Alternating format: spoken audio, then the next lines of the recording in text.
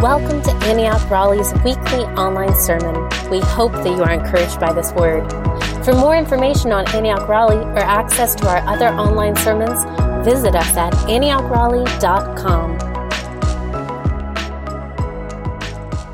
Well, good morning. I'm so thankful to be here with y'all and to share with y'all this morning to start off the new year. And wow, worship was powerful. I don't know about y'all. I was really deeply touched. And there's something about worship that as we are worshiping it, we're getting caught up in the great story that we're a part of. And in getting caught up in it, we're being reminded in the depth of our soul. It pulls on that great narrative that we're a part of and that we get to see ourselves in that story. And it comes out in worship and praise. And there's something deeply formative about that does something deep in us. And I'm going to talk about that a little bit this morning. But I'm going to give you a brief little overview of what we're going to go for. It's New Year's. Typically, this is a day of resolutions, people making resolutions for how to live differently or what they want to change about their life. But that's not going to be the case for us. Us as believers, today is going to be a day of consecration. And I know consecration, that word can sound heavy, especially if you're a part of a church that was what we call like a consecration culture, where you're continually invited over and over and again to lay down your life because it's good, and because it's good for you and it does good things in you. And I'm hoping this morning that we have a fresh light of what consecration is, and that there's deep joy in responding to Jesus. So I'm going to give us some stories, some scripture, but then you're going to do some practices. So today is a day of examination and consecration. So sorry, you have a pop quiz today. So I'm going to encourage everyone, if you're going to take notes, if you're not planning on taking notes, that you should. And if you are taking notes, I'm going to give you some things to do immediately. So I want you to make a reminder on your phone for sometime tonight, on New Year's Day, before you go to bed, to pause with the Lord and ask Him to search you, to know you, to expose anything in you that is grievous or offensive to Him, and for Him to lead you in the way of everlasting. So you can try thinking about what's a good time for that. But I think there's the most helpful thing that this sermon could give you isn't my teaching or anything. It's if the Holy Spirit puts His finger on something in your heart, and then you follow and obey it and practice it. So you're going to practice it twice. So think about a time tomorrow morning. Some of you don't have work, some of you do. But tomorrow morning, where you'll do the exact same thing sometime in the morning. I would encourage for the parents before your kids get up, no one warned me that when you have kids, you just stop sleeping in. I didn't know in my imagination of kids that on Christmas Day, my 1-year-olds would still wake up at between 5:30 and 6:30. Tending towards 5:30. Kind of blew my mind. I was like, oh, wait a minute. I just don't sleep in anymore. Ever. Unless Grace and I alternate, where it's really kind. You're like, yes, slept into 7:30. It's amazing. I feel like I can run a mile, All right, yeah, so tomorrow morning, you do it tonight and tomorrow morning. And can you throw up Romans 12, 1 through 2? Because we're going to be reading the scripture and responding to it, and making it practical. I'm going to give it to you now. We'll read it in a little bit, but I'm going to give it to you now again on the front end. This is the ESV with a little bit of Chris modifications. If that really irks you, we can talk about it later. I changed the words from our and you to us because this also applies to me. I hope you're okay with that. Therefore, I appeal to us, brothers and sisters, by the mercies of God, to present our bodies as a living sacrifice, holy and acceptable to God, which is our spiritual worship or rational service. Do not be conformed to this world, but be transformed by the renewal of our mind, that by testing we may discern what is the will of God, what is good and acceptable and perfect. I mentioned how worship forms us. There's things that we do throughout the day, really every day, that form us. And that could be unconscious or conscious. And there is a system that the scriptures call the world that's trying to form you into a specific image. And I read an article recently on economics that was talking about the main resource that people are going after in what they're producing is your attention. Because they have your attention, they eventually get your money, or they get someone's money. The more you watch YouTube, and the more ads scroll past your face, the more revenue people make. The more that you scroll through social media, the more that you pay attention to something, your attention is a great commodity in the world right now. It's like almost the age of attention. It's trying to grab, what are you looking at? And those unconscious things that we scroll through, like ESPN in the morning to find out who won because there's no way I was staying up till midnight, those things can form you over time into something. And are we aware of that? Are we aware of what is forming us? And do we have other rhythms that are forming us into the image of Jesus? And our main one is consecration. Or as Jesus put it in his core teachings, take up your cross daily and follow me. But if you were like me, growing up, I grew up went to private Christian school in a Southern Baptist church, and I heard that frequently, and I felt like it was dread. I don't know if anyone else can relate to that, but I felt dread and an inability to do that. One, I was like, what does it mean to take up my cross? Like, what am I taking up? I couldn't make that practical. And then the second thing was, I didn't know how to follow Jesus, and that just sounded like I need to leave everything fun to follow him. I don't know if any of you felt the same way, but that's how I felt until I really, truly met Jesus. And I think that's the first thing I want to talk about when it comes to consecration. Consecration is the result of seeing his worthiness and his beauty. It's not the beginning. We don't start off with consecration to see his beauty. We don't start with consecration to experience his joy. We don't start with consecration to experience his mercy. That it begins with him and him revealing himself to us. Before I dive into all that, I just wanted to pause and say to y'all, on behalf of Grace and I, Grace is not here. Aiden got sick, unfortunately. He's been sick for the past few days. We're really thankful for y'all. This year's been getting emotional. This year's been a really full year. It's been the best year of our life. And there's also been really low points, the hardest points of our life. We had a week where our babies got super sick, and it was just us continually with them. They were up every 2 hours, couldn't sleep. For 10 days they were sick. And we were trying to do the best we can just to keep everything together. And it was really difficult. It was really tough. But there's so many of you that helped us and that came over and that cleaned our house or gave us food. And during that time, my grandfather passed away, and I didn't have time to process. He passed away, heard about it, and I'm holding Aiden as he's had a stomach bug. So you can imagine what was happening and just cleaning diapers. It was tough, but I left that thinking how grateful I am for Grace and for the Lord, but for y'all. And this past year, becoming parents is difficult. It's probably the most difficult thing I've ever done. I haven't had to discipline them yet. I haven't had to really, do anything other than feed and make sure they're alive. And it's difficult. But y'all have been there for us, and it's been so encouraging and thankful. And I think about the friends that I have here. It's the most rich friendships I've ever had, and the most rich church community I've ever had. And I've just been so honored to be a part of it and so thankful. So thank y'all. And if Grace were here, she would say thank you. And if Anne and Rose were here, they would probably say something too. So thank you. We love y'all. And it's an honor to do another year with y'all. And this year is a year that there will be highs and lows. It's a 100% guarantee. And we don't know what this year is going to bring, but we do know one thing, is that our God reigns, that he rules and reigns in heaven.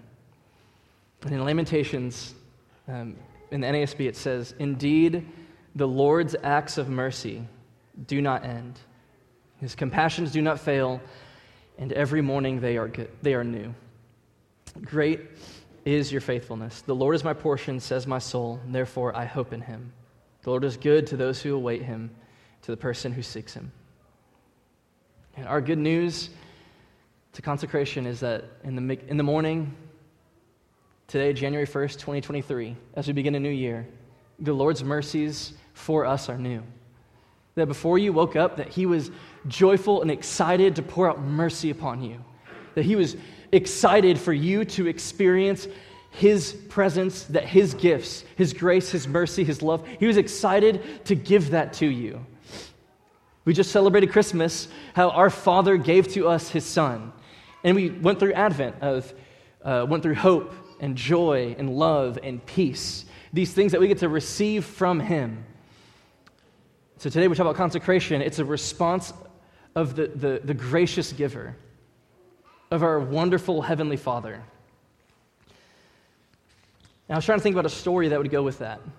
And I was looking at as many stories as I could find of trying to think about, all right, how do I find a story about the joy of surrender because you saw the worth of something, and then you get to receive the gain of it after. And I was thinking of people of history, men and women who've laid down their lives to follow Jesus. And I was thinking about Old Testament stories, and nothing was sticking. It's actually really frustrating. Last night, I was still waiting. I was like, I feel like I don't have anything sticking. Called Steve and was talking to Steve a little bit and texted a few people. And then it just kind of hit me that the best story that we could be a part of and for today is just a story of stories. It's how there's the gospel. And then it hit me, and I was like, man, this is the story that we get to be a part of, and I want to share it afresh. That our gracious and giving God, out of the abundance of his love and mercy, created all things, and he created us in his image. And as St. Augustine put it, that we are restless until we find our rest in him. Our hearts are restless because you've made us for yourself. And that we are in this perfect union with him, and because of sin, that separated it. But then this gracious giver didn't stop. He could have stopped right there, but instead he provided a sacrifice, and he gave mercy. And then he gave a promise that out of a family would come one that would bring deliverance. And then as history progresses, a few thousand years, we see the earth has turned away from him. It said that every heart and intention of mankind was away from God, and it broke his heart, and he grieved greatly. But even then, that he had a plan and he had mercy because he's a great giver. And he said, I'm going to start again. I found a man, and his name is Noah. And then through that family, he's going to start over again. And then again, as this restart happens, hearts turn away. And he says, no, but I found someone else. I'm going to start a family, and I'm giving a promise that's going to bless all the nations. And he called Abraham out, and he promised a son. And then that son had a son, and then that son had many sons, and that became a nation, fulfilling that promise. And then when that promise looked like it was coming to fruition, they were stuck in slavery. And he raised up someone else to give mercy to his people and to lead them out into his land, to give them his good laws, that they would learn how to follow him and walk with him, that they would be a light for all the world to see what it looks like to be with God and walk with him.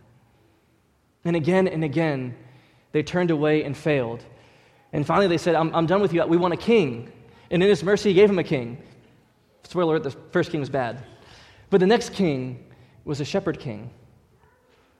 And this shepherd king was a king after God's heart, a reflection of our future, the shepherd and our king.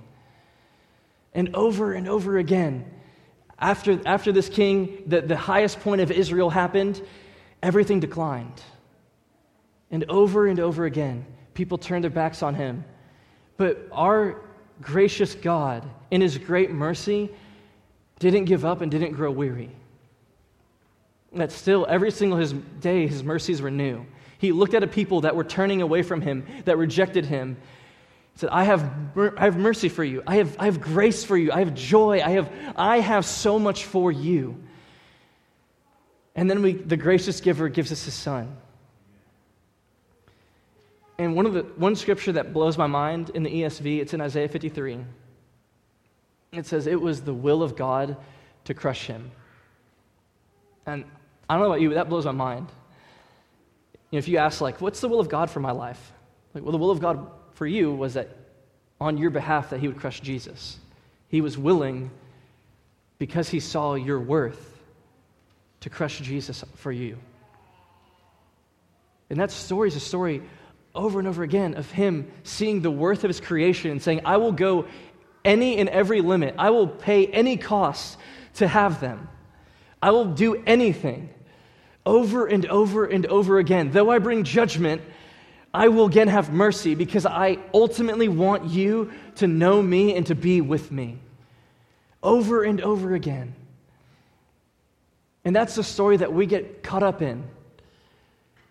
That our King who died 2,000 years ago and then rose again from the grave and opening up a way for us to have relationship with the Father, to receive mercy and to receive grace and to receive His joy, that opening, that way is here today.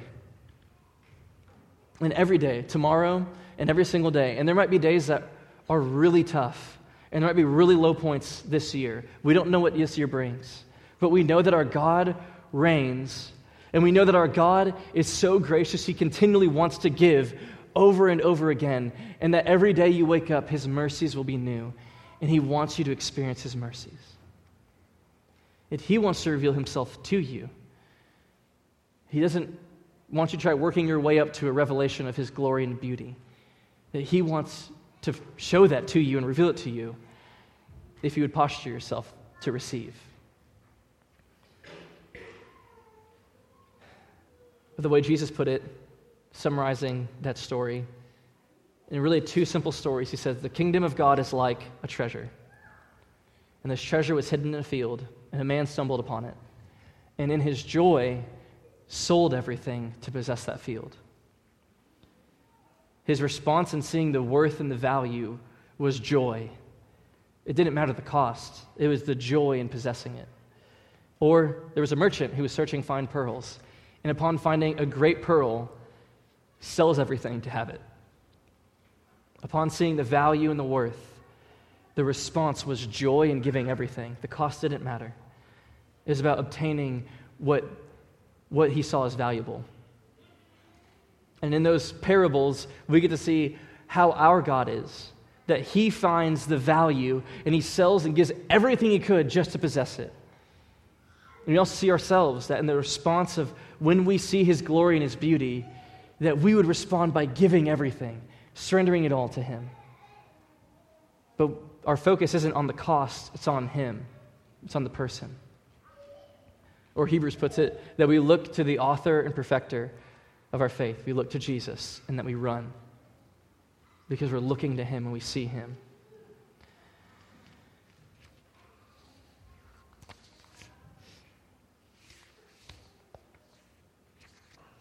We're going to read real quick in one more Old Testament scripture, Zephaniah chapter 3. Anything that we do has to begin with God. Our reference point to doing anything with Him is Him. We're starting with Him, and then we move with Him. That makes sense. We have to start with His joy and His peace, His mercy, His grace, what He pours out for us. We start with His cross and His sacrifice, and then we respond. And I loved, a friend from college recently, we were talking in a group, and he grew up in the church, and he said, just flippantly, the God of the Old Testament just randomly smites people. It's kind of unpredictable, but the God of the Old Testament is different than the New. And that's a pretty old heresy, about 2,000 years. And I remember when I first started following Jesus, I had that fear. I was like, all I've heard of God is that He is judgment. That's the Old Testament.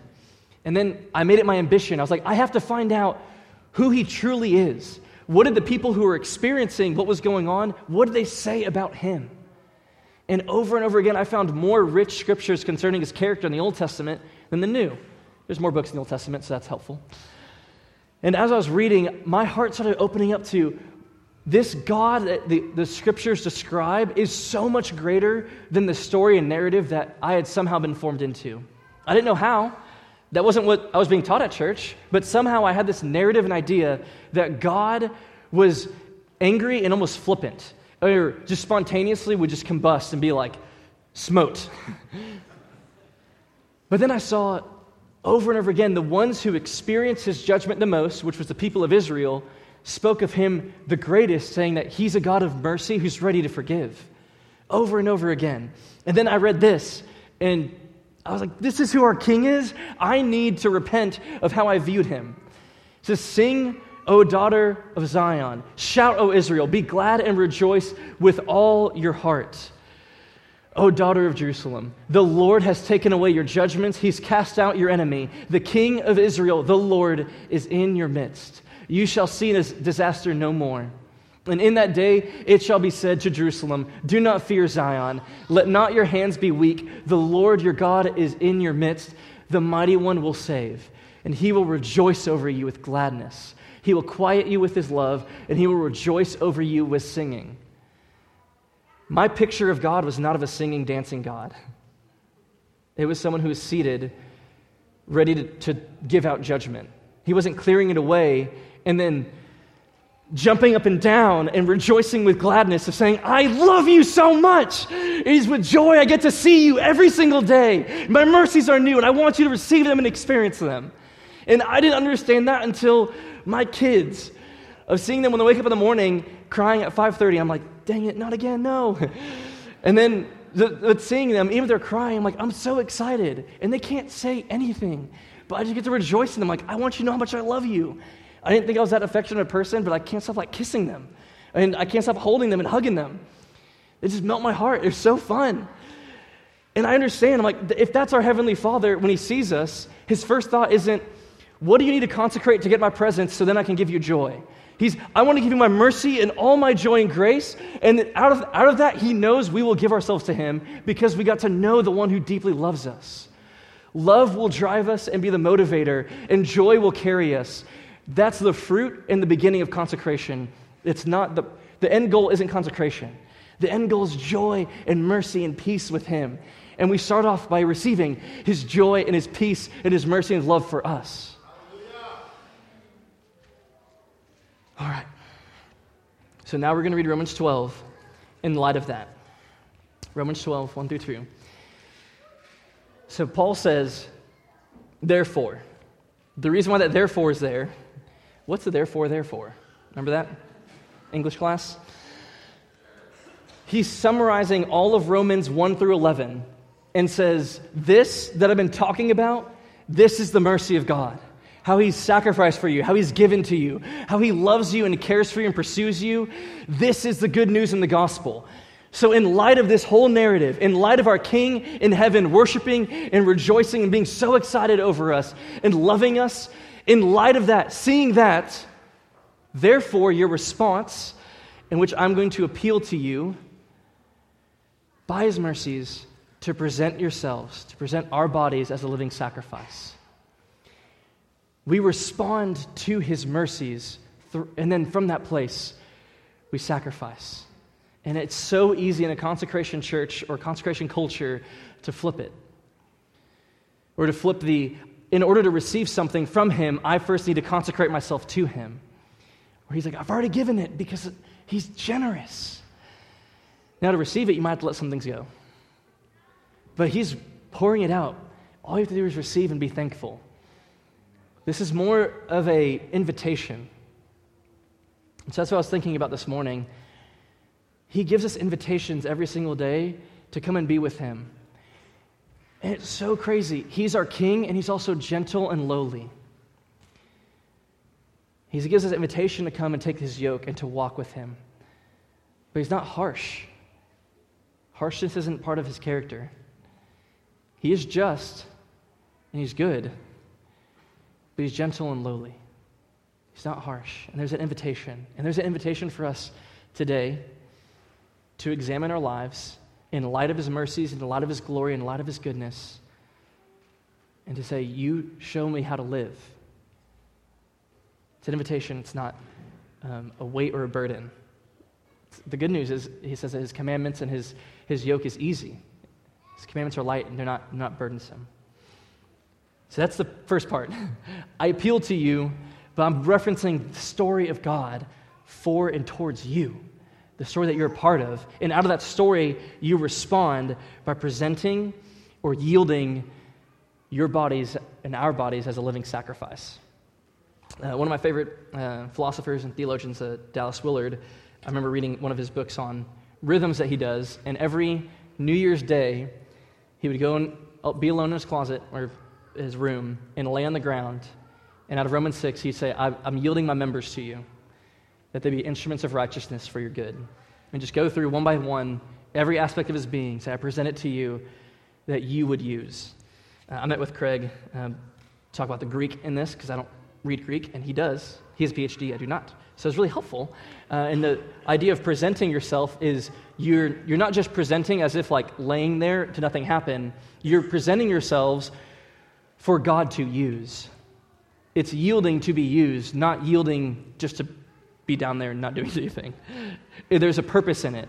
It's for him to use. And when we are used by him, we will feel his joy and his peace. We don't feel used up. We feel integrated into his life and his story. All right, so continuing on Romans 12, 1 through 2. This is our spiritual worship or our rational service. The idea here is spiritual isn't this, hey, this is your internal service, and then like here's your external works and what you do. The idea is that this is your entire being. If someone's to ask you, what's the best way of following Jesus? It's this right here. It's in light, you have to receive his mercy, and receiving as you're responding, that your spiritual worship, your rational service, what is logical and makes the most sense, is to yield yourself fully to him. And that includes your body, your heart, your mind, your phone, your relationships. That includes the entire of your being. The Hebrew word for soul is nephesh, and what it means isn't just this like immaterial part of you. It means the entirety of who you are. So your nephesh, your soul, is all of you, every aspect of your being: heart, mind, your will, your emotions, your physical body. So in presenting yourselves completely to him, to be used by him. Then he says, he kind of opens it up. What does that mean again? So what if we were going to take this presenting yourselves to God as a living sacrifice? If we were going to expound that, what would we say? It says, do not be conformed to this world, but be transformed by the renewal of your mind, that by testing you may discern what is the will of God, what is good and acceptable and perfect. The contrast here is between the ways of the world and the will of God. And the will of God is really, really good and not something for us to be afraid about or feel like. I for a while also thought that the will of God was just some ethereal thing that I was never living up to, but he was never going to tell me. You know what I'm saying? Like, kind of like when you felt like you got in trouble with your parents, and you're like, but I didn't really know what you were asking for, but you might have actually known, but you were like, I don't really know what I was asking for. I feel like I'm in trouble, but I don't know.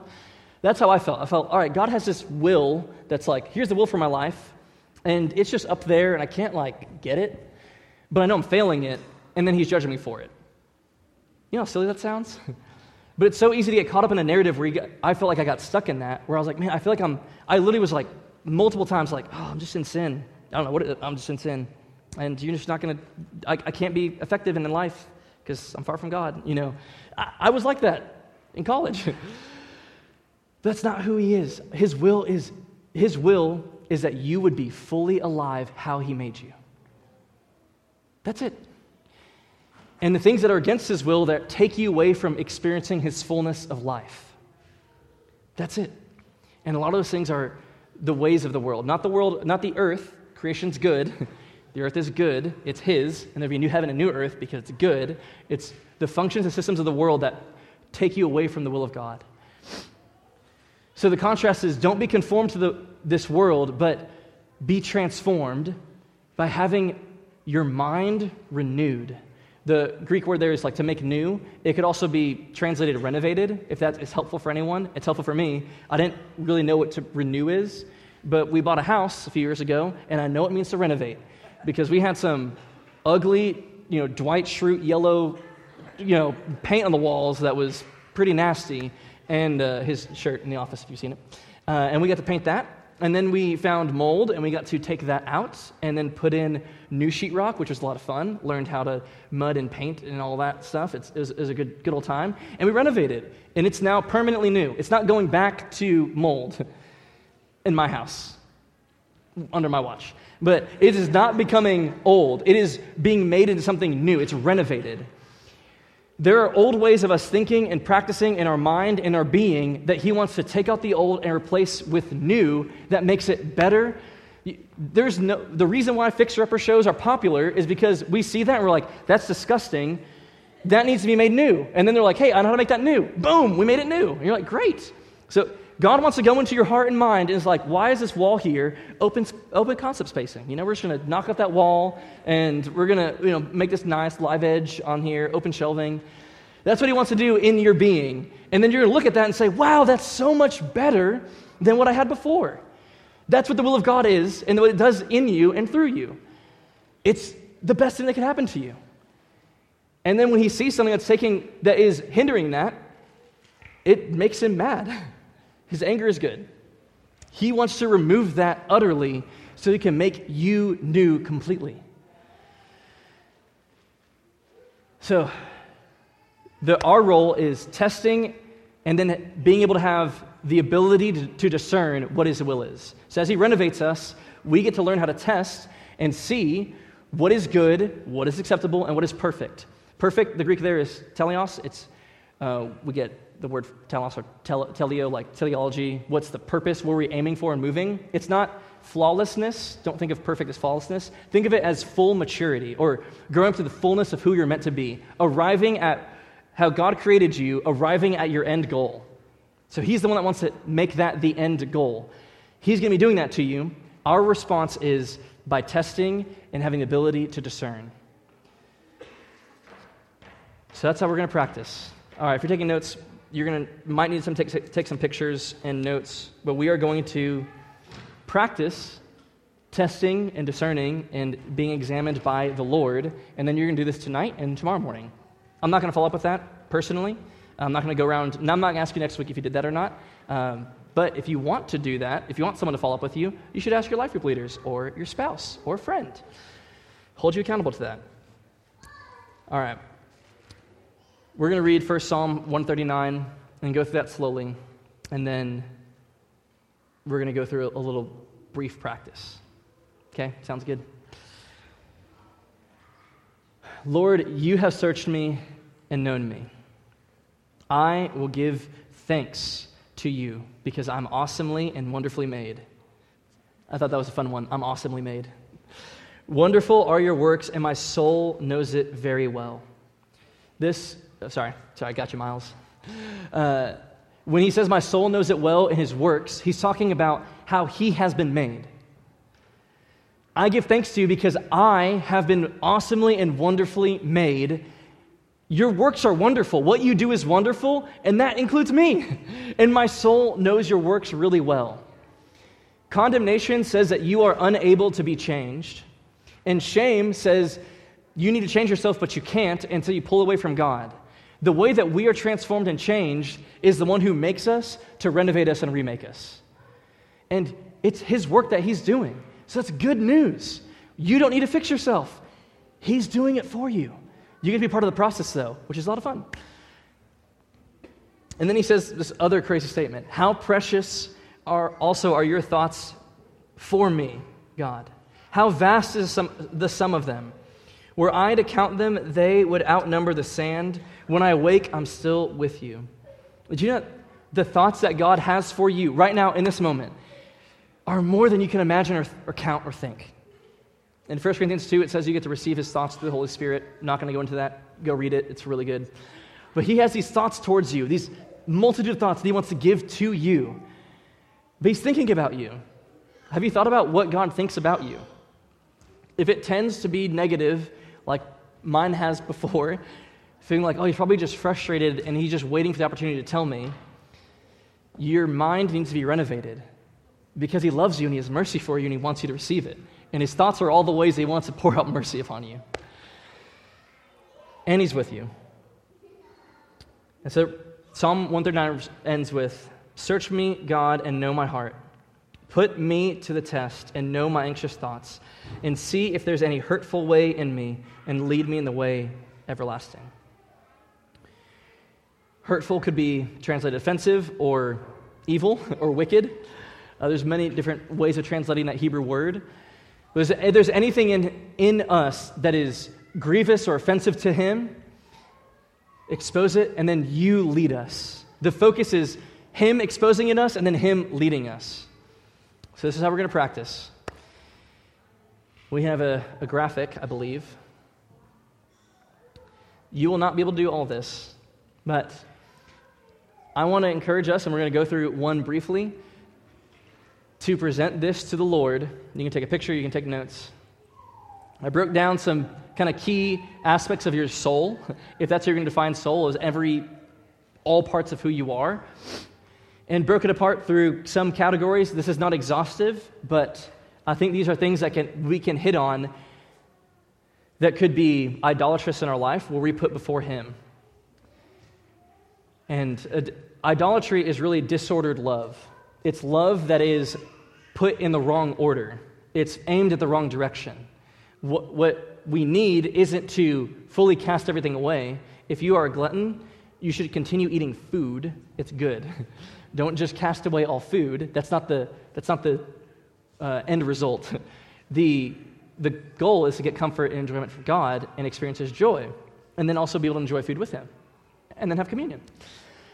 So we have your heart, mind, body, resources, relationships. These are things that kind of hit on the heart, will, desires, your loves and affections, plans and ambitions, things that kind of occupy not just your mind, what you're thinking about, but occupy your almost unseen movements throughout the day. What is your heart dwelling upon? What are you truly longing after? And I think that there can be a fear of, what if I don't really long after Jesus?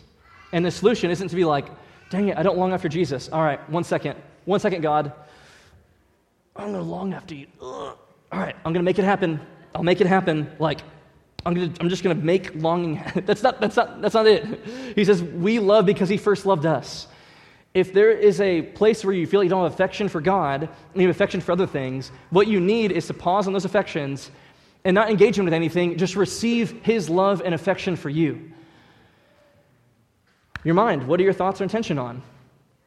I'm thinking about in the finals for my fantasy football league. Probably going to win, good, but I'm thinking about that. So that's kind of been in my mind a little bit too much probably this past weekend, unfortunately. Had Derrick Henry and DeAndre Hopkins. That's super unfortunate. Still feel like I'm going to win.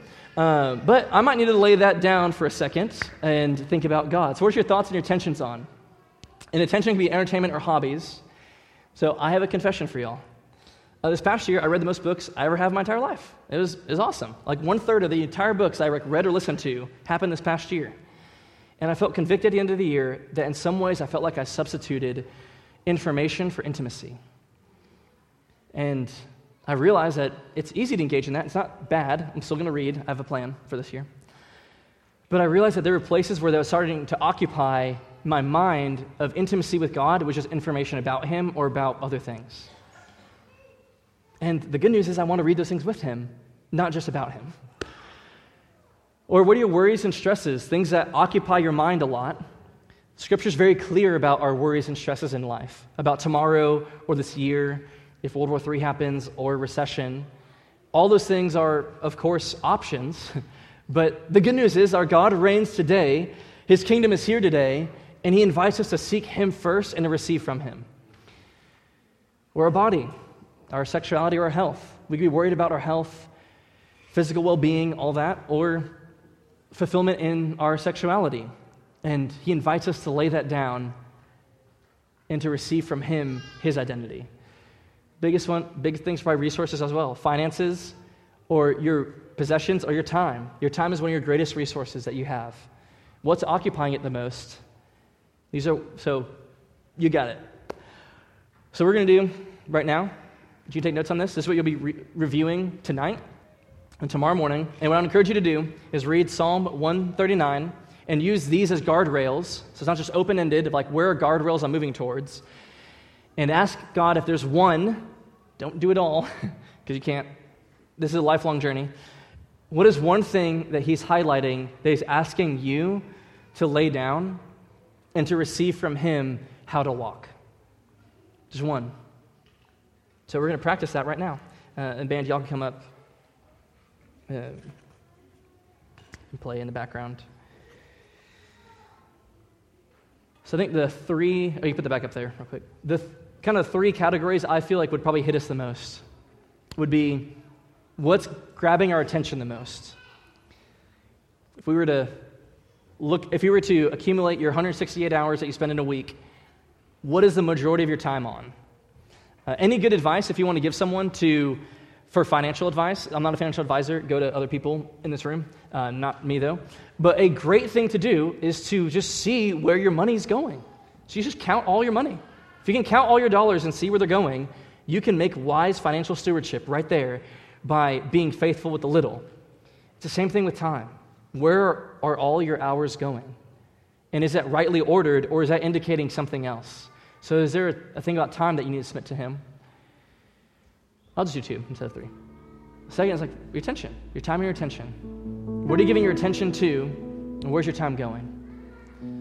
So what we're going to do, we're going to take 60 seconds, a minute, 2 minutes. And we're just going to ask the Lord to examine us and to put His finger on anything that might be giving too much attention to, or spending too much time on. And then we're going to ask Him what to do with that time instead. If you feel like He tells you something, tell a friend to hold you accountable to it. And you get to review it tonight and tomorrow morning. So I'm going to pray, and we're going to just pause and reflect, or examine. Yeah, thank you, Father, that you have searched us and known us, that you've made us, and you've made us in your image, and you've made us for yourself. And we thank you that today you have mercies for us, and that you have grace to empower us to change us. And we thank you for your invitation to be in your presence, to be examined by you. And so, Father, we ask that you would search us, and would you know us? Would you try our hearts? Would you reveal any way in us that is offensive towards you in how we're giving our attention and our time? Holy Spirit, we ask for you to expose it in our hearts and our minds, and then lead us into the way of everlasting.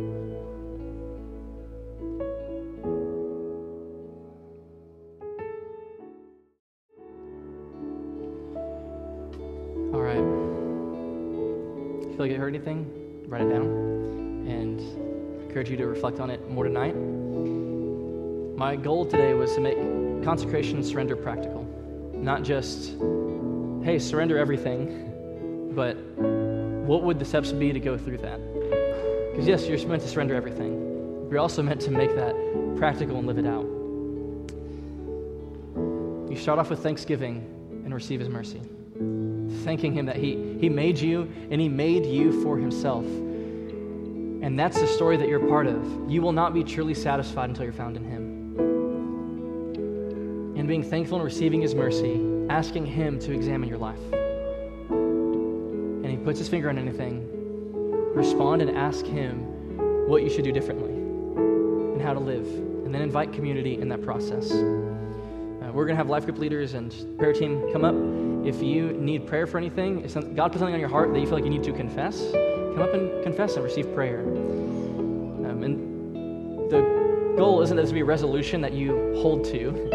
It's just a lifestyle that starts being integrated into your being, that you get renovated and you look and think and live differently. So we're also going to worship. If you need to do something differently, if you need to keep processing, feel free to sit down and keep processing and writing out with the Lord. But we'll start with everyone standing. And I'm going to pray. Father, we thank you that you are the one who is abundant in mercy and compassion. That we get to receive your mercies. We thank you for your new mercies today. We thank you that you pour out fresh mercy and grace upon us, that you are rich and that you are generous towards us.